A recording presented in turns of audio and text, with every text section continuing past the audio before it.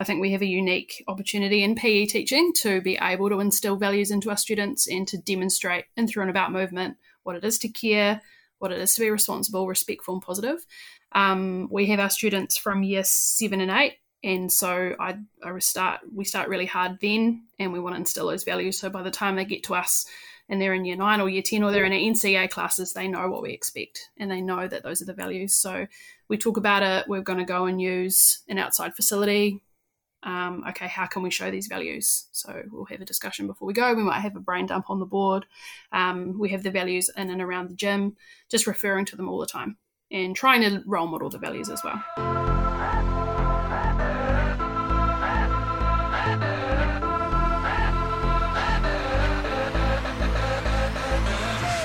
You're listening to the Augmented Learning Podcast and Video Log. Stories from inspiring educators, leaders and influencers who are challenging the status quo.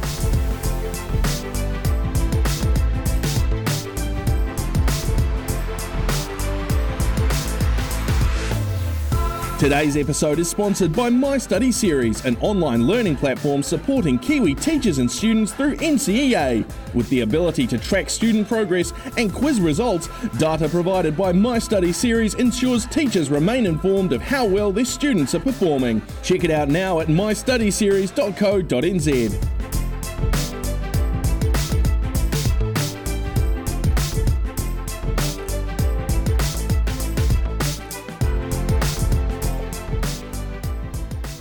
Kia ora everyone and welcome to episode 73 of the Augmented Learning Podcast, where we share stories from outstanding leaders, educators and influencers who are challenging the status quo. I'm your host Carl Condolif and I'm joined again by my co-host Celia Fleck. Celia, we're on the eve of a drop from Alert Level 4 to Alert Level 3. What I want to know from you is, what takeaways are you going to be lining up to buy tomorrow? Kia ora, Carl. Well, our local cafe, restaurant, bar does outstanding margarita pizzas, and that's what I've been thinking about. Whether I do get around to doing that tomorrow or not, that will definitely be on the cards for the next couple of days. Nice. And how have you found lockdown so far? I'm quite content with lockdown. I have my son home from boarding school. That's always nice to just have that time with him. I live on the Kapiti coast, so I have a wonderful backyard in terms of the beach, the river.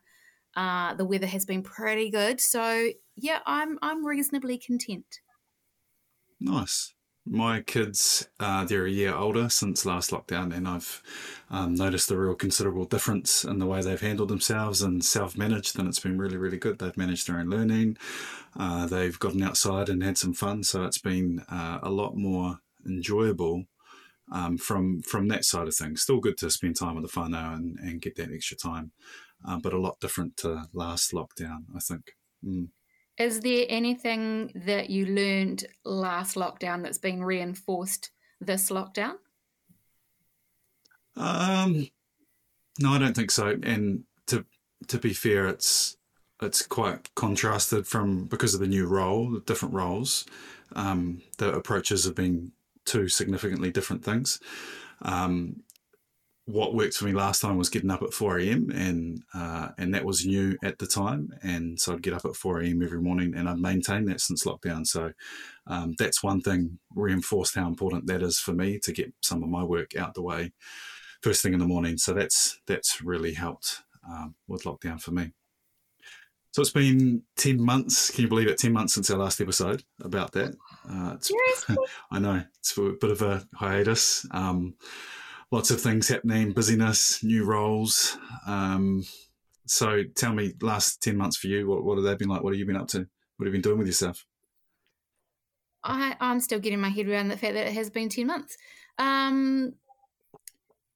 Fully immersed in the healthy active learning role, so supporting the teams around the country, and those teams are just growing as more roles come on board. And also now a big part of it is new regions coming on board. So that's really exciting to now be going nationwide. So I've had some really amazing professional development, hui, online learning that I get to sort of facilitate with the teams and just they're doing some great mahi, some really good people. So yeah, work-wise, it's been good, and and just whānau-wise, everyone's happy and well. So yeah, life is good. Good. It was really nice to meet some of your team at PENS Conference early in the year. It seems like they're doing some really good stuff. So kudos to you. We're doing something a little bit different with the podcast this episode. Poor Emma's sitting here listening to us ramble on. We don't normally do it, the three of us together. Usually it's just one of us interviewing the person. So we're going to try something different. So who knows how this is going to work. Hopefully it all pans out. But we'll find out, I guess. So today we have Emma Don on the podcast. So Emma's the head of health, physical education and outdoor ed at Oxford Area School.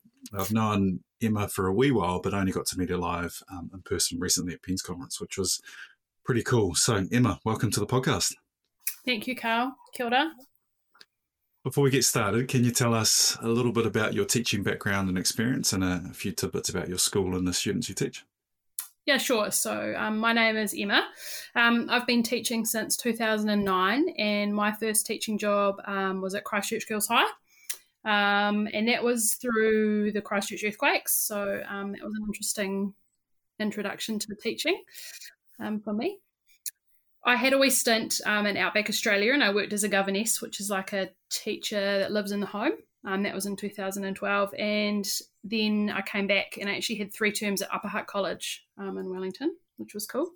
And then after that, I returned to Girls High until I had my first child, Henry.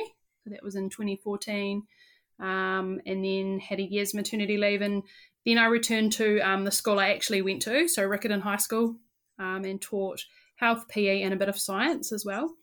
There, and after a bit of a time there, I went on maternity leave again and had my second son, Toby, and about the same time as Toby was born, the job at Oxford Area School came up, and we'd moved out closer to Oxford. We live in West Eyreton, so my husband and I had a wee chat and we thought, yeah, let's go for it, and I was successful. So I started there in April 2018.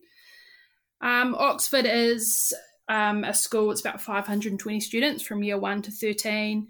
It's in the rural town of Oxford, so that's 45 minutes drive from Christchurch up Tram Road, if that's familiar to some people, a long straight road. We're PB for our school. We have the values of being caring, respectful, responsible and positive. We are predominantly year 1 to 8. That's where most of our role is.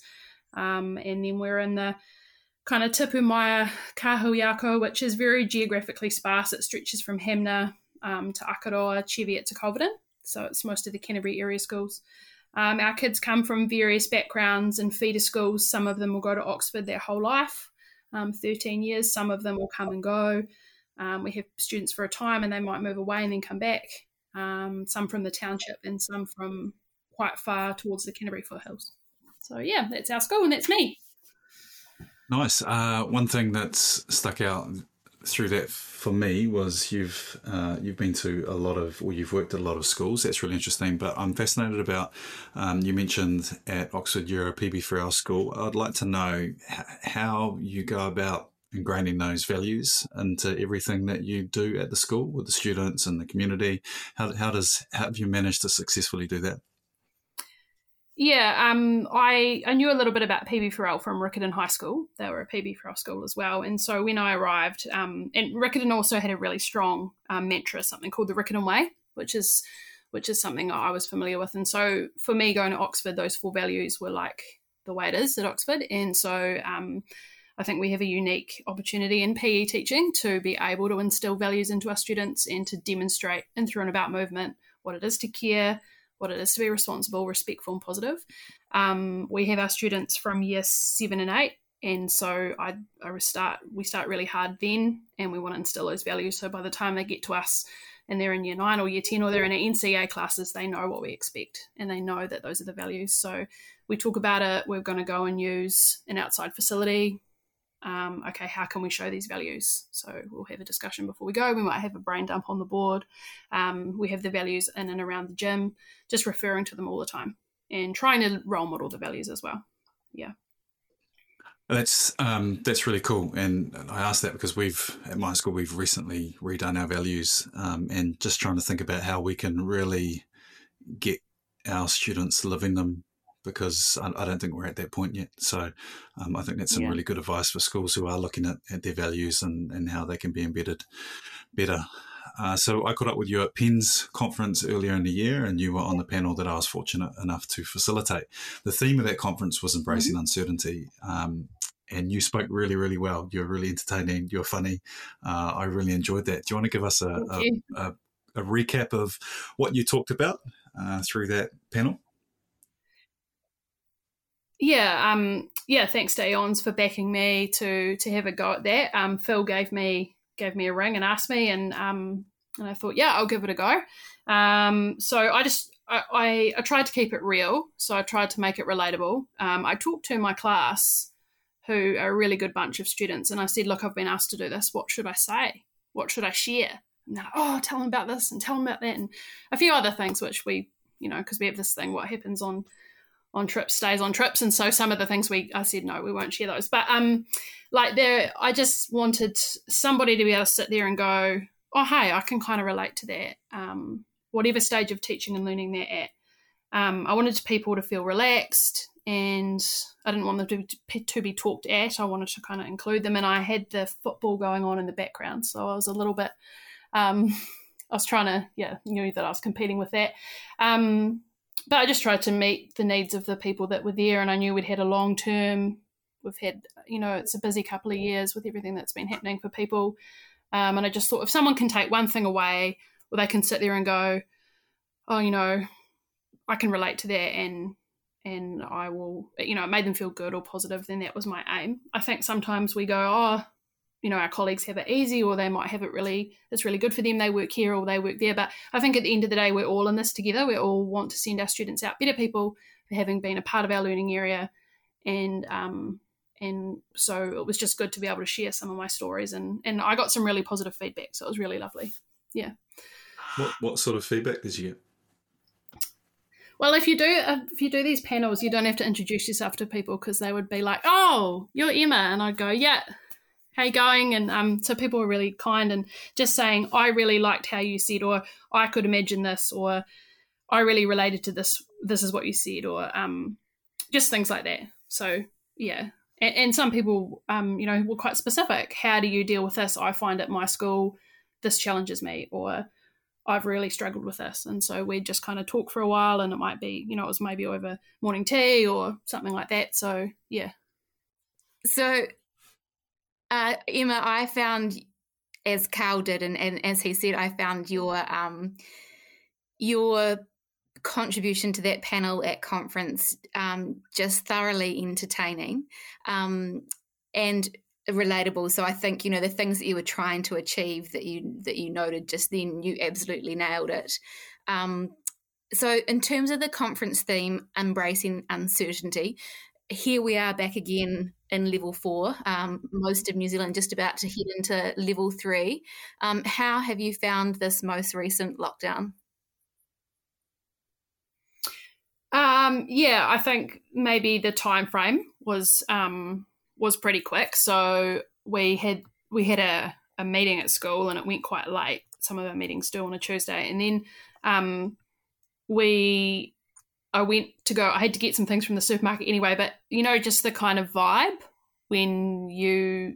the vibe at the supermarket, the feel of the car park, or there's lots of people, and quite a few of the people at our local supermarket I know. So I was talking to them, and they said, it's been like this since kind of 1:30, and then the announcement came out, and it's like, so it happened pretty quick. I think for some of our staff, it would be a bit stressful. Some of them commute quite far from our school to their home. So they for coming back to get things and stuff like that.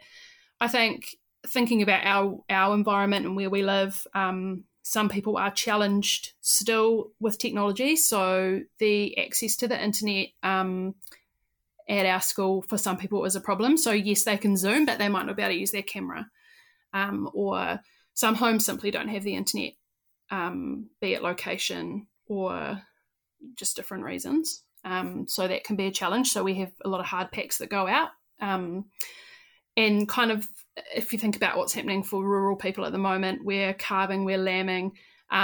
We've had weather, so we've had days off for the rain. the storm that came through, the flooding, we had snow. So we actually had a Monday off a little bit before this for snow. So we have had quite a few interruptions already, and I think that can be stressful for people. And also in terms of staff, like people whose parents are essential workers, they don't get a break, so they don't get this time like other people do. The milking's still got to happen. Animals still have to be fed, all those sorts of things. So a lot of our students step into those roles to support in the home. So you just have to be empathetic about that, and you have to realise that if a student isn't necessarily doing their schoolwork, they're probably still doing a lot, and they're probably still learning a lot from what they're doing. Yeah. So I'm just interested if, as a school, after the lockdown last year, whether you kind of did a bit of a review as a school and debriefed with your staff, with your students, with their whānau, in terms of what worked and what didn't, and have you been able to take those learnings into this lockdown? Yeah, definitely. We did do quite a big debrief, and we got student voice, we got whānau voice, the voice of our staff, and we've got a big kind of document which is like a review, which we've been able to put changes in place this time around to help support the learning of those students who don't have internet access, or don't have reliable access, or don't have devices and things like that. So we did quite a comprehensive review of all learning from home, and even this time around, in terms of engagement and things like that, we've been a lot faster in terms of responding to who's engaging, who isn't, why might that be, what's going on. We have a group of families that we phone. So we did that last time, we did that again this time. And it's quite interesting because I've got a new staff member, and I talked to him a little bit about it, and he sort of said, last time, at my previous school, we didn't have the organisation that we've got, so I find this quite easy to follow. And so I think we're doing some good things. Yeah, there's some people that work really hard, and it's awesome. Yeah, certainly there are lots of very hardworking people out there at the moment. Yeah, absolutely. In your panel contribution, you spoke, and again, very entertainingly, about the kind of the variables that are involved in outdoor education and in those education outside the classroom experiences, and how quickly those variables can change. You've got this real passion for the outdoors. What skills do you think you bring, or what skills do you think allow you to be so successful in kind of dealing with that uncertainty in those outdoor environments? Yeah, I did outdoor education at school and had quite a few cool experiences when I was there. I went to Outward Bound and things like that. And our experiences at school were very genuine and very real. So if we made a wrong decision about where we went on the map, our teachers didn't save us. Sure, they're going to save us if we're in a life-threatening situation, but they let it run. And it was really experiential learning at its best. So I learned a lot from them. I studied in Dunedin, so we had the awesome experiences of pracs, and the pracs that we did were just fantastic, and we had some great instructors there. And a lot of what I experienced through my own schooling and through university has fed into my philosophy a lot. I think you've really got to know when you've got this and when you're going to call in the experts, if you like. And I've become very good at knowing when it's like, I need a bit more support here, and I need someone who's got better expertise than me, and they're going to come in, and I say to the kids, I'm a learner just like you. So this person's here, and they're here to support our learning, and we're going to, we're going to listen, and we're going to learn, and we're going to show our level of understanding. We're going to respond to questions. We're going to engage when we ask something. We're going to answer. And a big part of that is just, I know when I've got this covered and when I could kind of do with a bit more support. So calling in people to help, knowing out your learners as well. So giving students lots of practice in an environment, like we did surfing this year. And so we went to the pool we had closed environments. We worked on our fitness in the pool before we went in the sea. So trying to give these guys this kind of confidence in that, yeah, I've done a bit of this practice and I've done a bit of fitness and I can do this. When we get out into the waves and it becomes, so much more of an open environment. We run 2-year programs, so students get different activities over the course of 2 years. If they were to take our programs in year 12 and year 13, they would get exposure to a different variety of activities. And I think that's really important too, just giving kids variety and giving them the chance to experience all these things while they're at school. Yeah.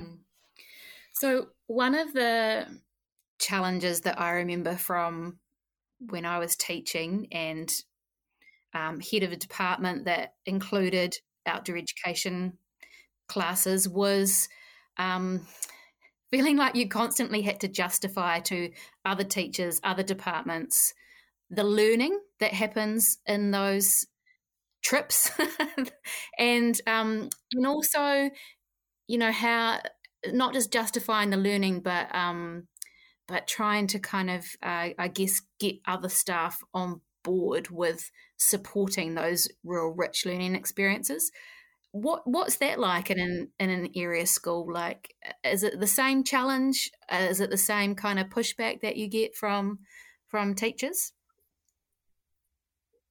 Yeah, we definitely have that challenge. I took over from a really strong outdoor educator. So the head of department prior to me was an incredible outdoor educator that a lot of people knew, with a really well-established program. But it did just need some change, and it just did need a freshen up. So he had a lot of mana in the school, and so people were quite accepting of outdoor education because of the path that he's forged, and he's been such a passionate driver of it for so long that I didn't have too much pushback, but we have got new staff since, and sometimes I do get the questions about why are we going for the time frame we are, why do we need to be out of class? And I think I just work really hard on getting alongside the teachers it's going to impact on, and just having a conversation.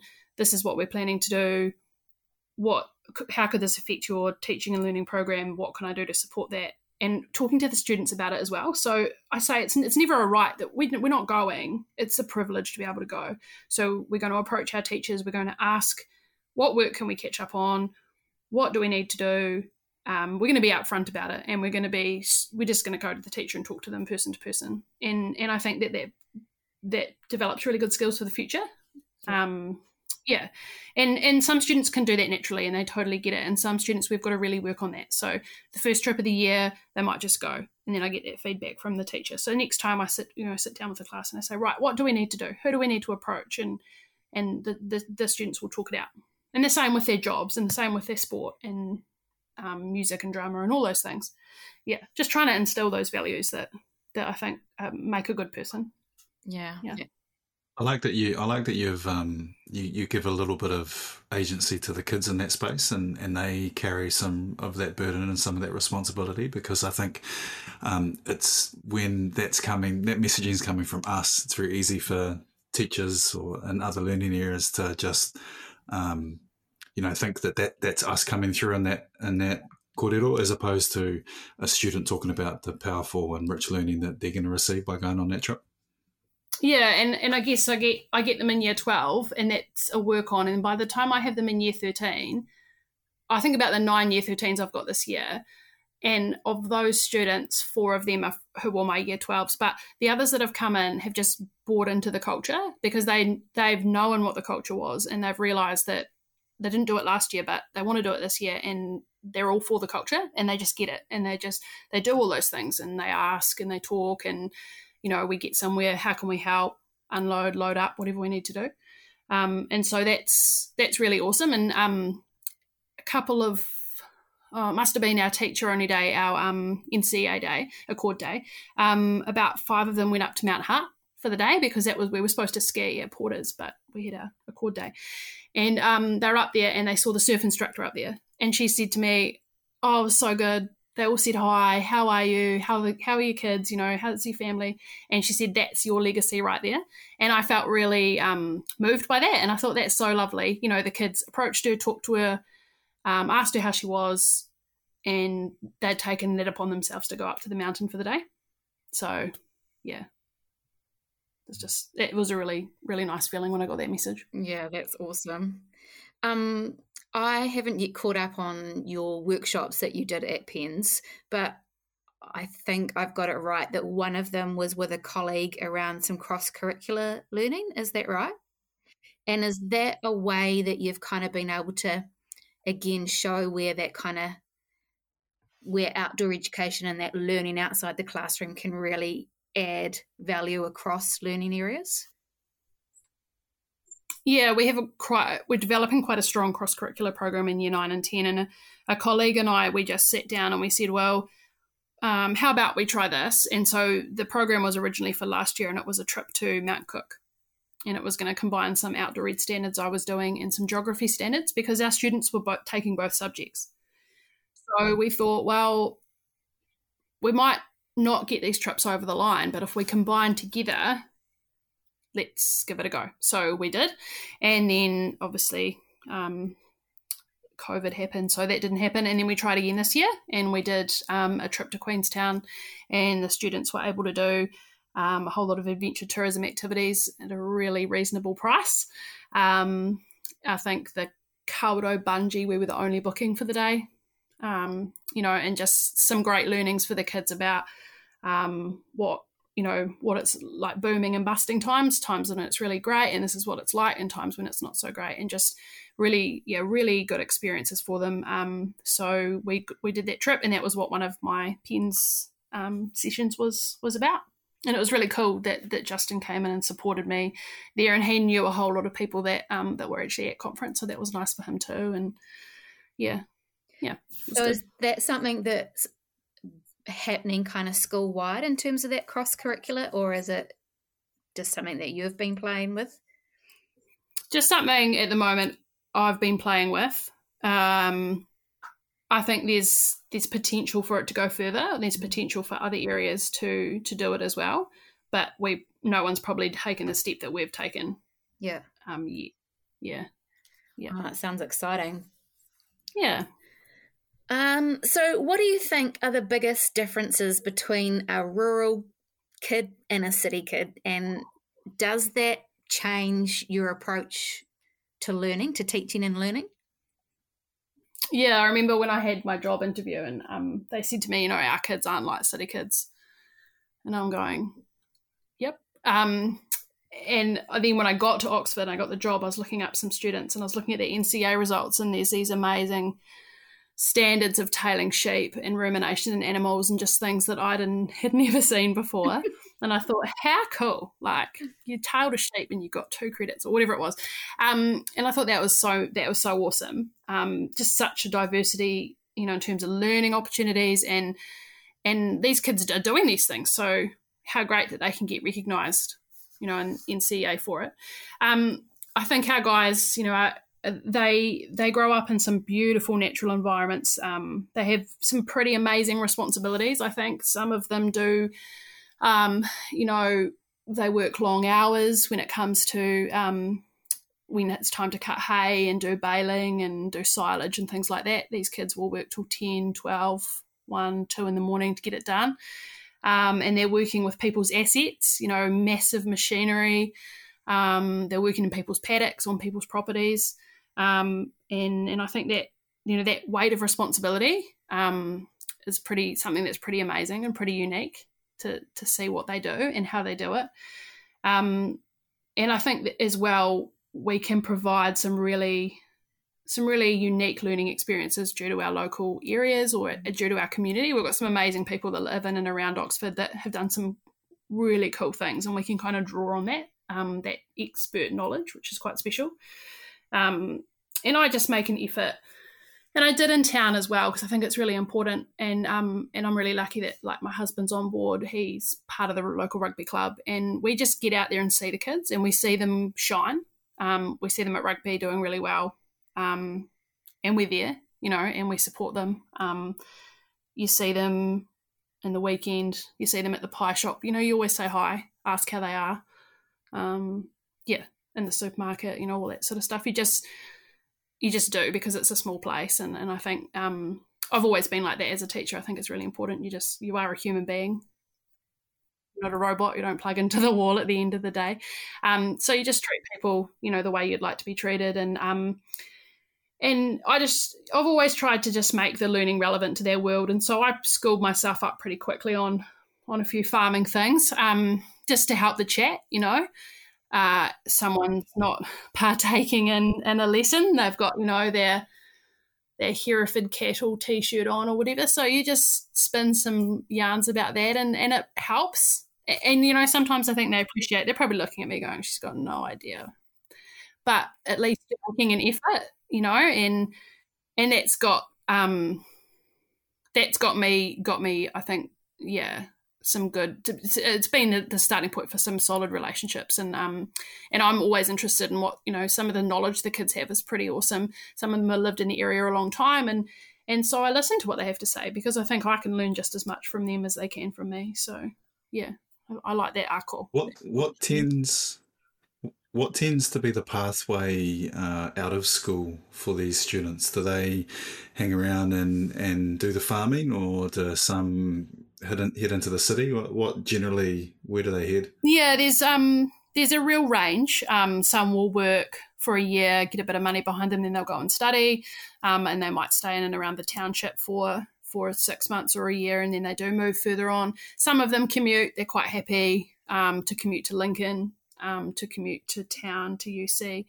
Some of them move completely away and will go and study or work somewhere else. There's a real range, and I think it just depends on the individual person, what's right for them, and all their pathways are unique. We do quite a bit of dual enrolment at year 12 and 13 with the likes of ARA, which is the Polytech. Yeah. So quite a few will get involved in that pathway, and that will be a pathway for them into tertiary, which is quite cool. Yeah. I just think as long as, they're happy and they're doing something that's their passion, that's really, really special. And some of them will they do the farm work. That's what they love, and that's what they're into. Yeah. As a former cross-school lead teacher, I'm really interested in the work that you're doing in your kahuiako. So what's the kaupapa for your kahuiako, and what does your within-school work look like currently? Yeah, so we pretty much, the mission is brave, capable, competent learners working together to enable high-quality schools with excellent teaching to create the best future for each and every learner. And the vision is around succeeding through collaboration and inquiry. So a big part of that is this collaborative PLG system that we have. So essentially, we have 13 schools in our COL. So some of them are just very small primary schools, all the way through to the larger year 1 to 13 area schools. And we have about 12 PLG groups across our COL, and we will all gather together for Hui once a year. That's usually in March. And after that, you will be in a PLG, and your PLG group is made up of teachers from all over our COL, which is really cool. So, for example, I'm a WSL. I lead the multi-level teaching PLG, and we've got members from about 6 different schools in our PLG, and we catch up. We have a meeting-free week once a week per term. So we catch up within that time via Zoom or in person, whatever works best. And we just talk about what we're working on and coming up with some best practice strategies together. And then I've got that kind of that I do, but then I also do quite a bit within our school around we're heading into the deep learning, so new pedagogies for deep learning. So I'm kind of a leader for that. And then we've got a peer mentoring thing we're working on along with Write That Essay, PD as well. So we're all the WSLs, there's another 2 of us. We're all tied up with that. Yeah. So every school in our COL uses their WSLs in a different way. Yeah. I imagine that you're leading that PLG around multi-level teaching. Is that quite a common thing in rural schools? Yeah, really common. So in order for a class to run, really you look at often classes being year 12 and year 13 together. So we have a huge amount of those across our area schools. And then also, like if I look at my health, senior health year 11, 12 and 13. So that can be quite common as well. Some schools do year 11 and 12. Not at Oxford. That's not something we've ever really done, but I know some schools do it. Yeah. Just depends on numbers. What would you say is a number one enabler for success in that space in a multi-level class? Give me your one thing that is going to make things easier for you.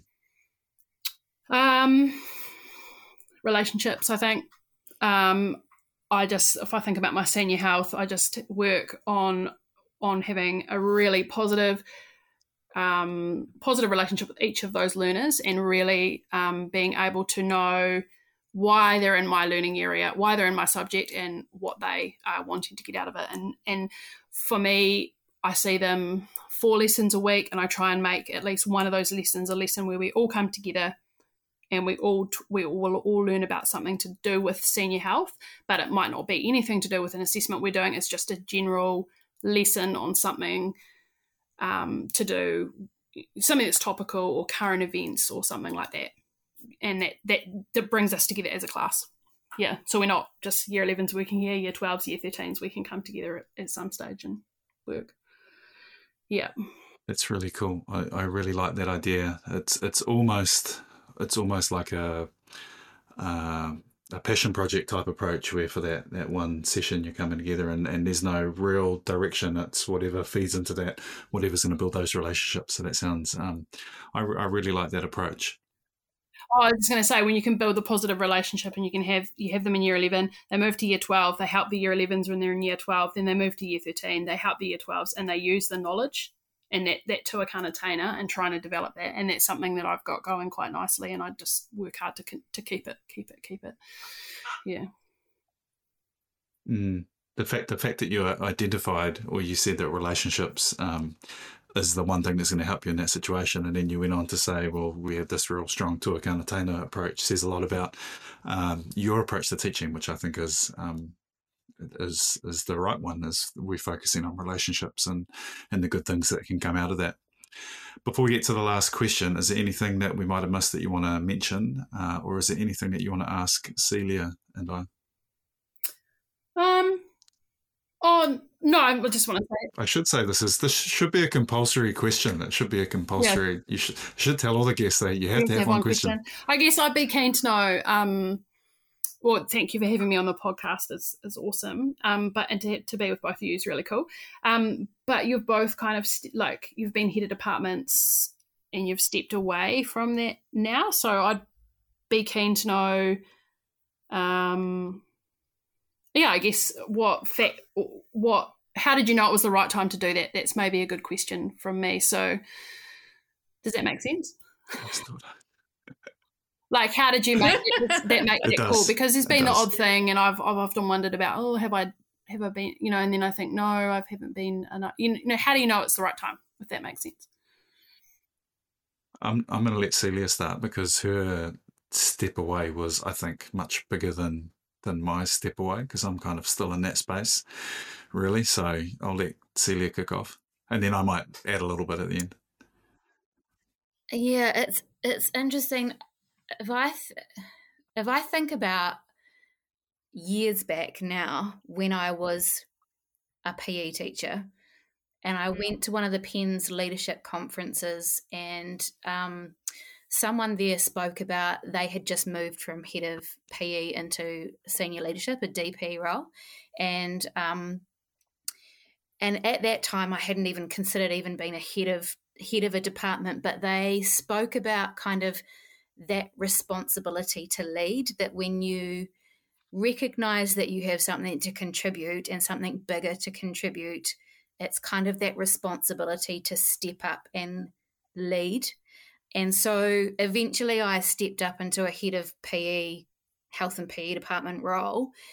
And then in that middle management role, I guess that I kind of gradually grew in confidence and felt that I had something bigger to contribute than leading a department. And in my situation, I really wasn't given permission to do that in the environment that I was in.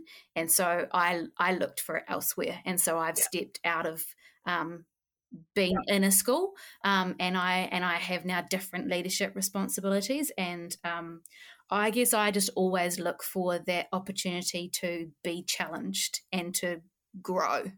And that's kind of when I know that I'm looking for something different. And it might not always be necessarily a step up that kind of hierarchical ladder. It's just, what's my new challenge going to be? Where am I going to experience some more growth? So that's kind of where I've made change, when and where I've made change. Yeah, that's awesome. What about you, Carl? I was on a bit of a precipice. I think I got to the point where I had been leading for a long time, and I was really fascinated with where I could have the most meaningful impact. And so I had my cross-school lead teacher role. I had a really successful business at the time, still reasonably successful. I was leading a group of phys ed teachers, and we were doing a really good job. And I was thinking about leaving teaching, but it wasn't until I stepped into that cross-school lead teacher role where I was working within the community that I lived, in the community that my my kids were going to go to school. That's where I realised that that's what was important to me, being able to have a bigger impact on my community. And I couldn't do that as a phys ed teacher. I couldn't do that by stepping away from education either, even though with my study series, we have 10,000 students that I can have a positive influence on. But that's not in my community. That's not where my kids are going to go. And so when this opportunity came up at East as a senior leader, I thought I'd give it a go because it sat within my school, in my area. It's probably where my daughter's going to go to secondary school, which is exciting. And she tells me every day that I'm not allowed to leave East because I have to wait till she gets there. She's very excited. So really, it was about what. I wonder how old she'll be before she changes her mind about probably that. Probably end of lockdown, level 2.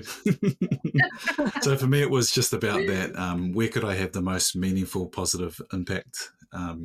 And that, for me, is in my community. Yeah, that's awesome. Thanks, guys. That's really cool.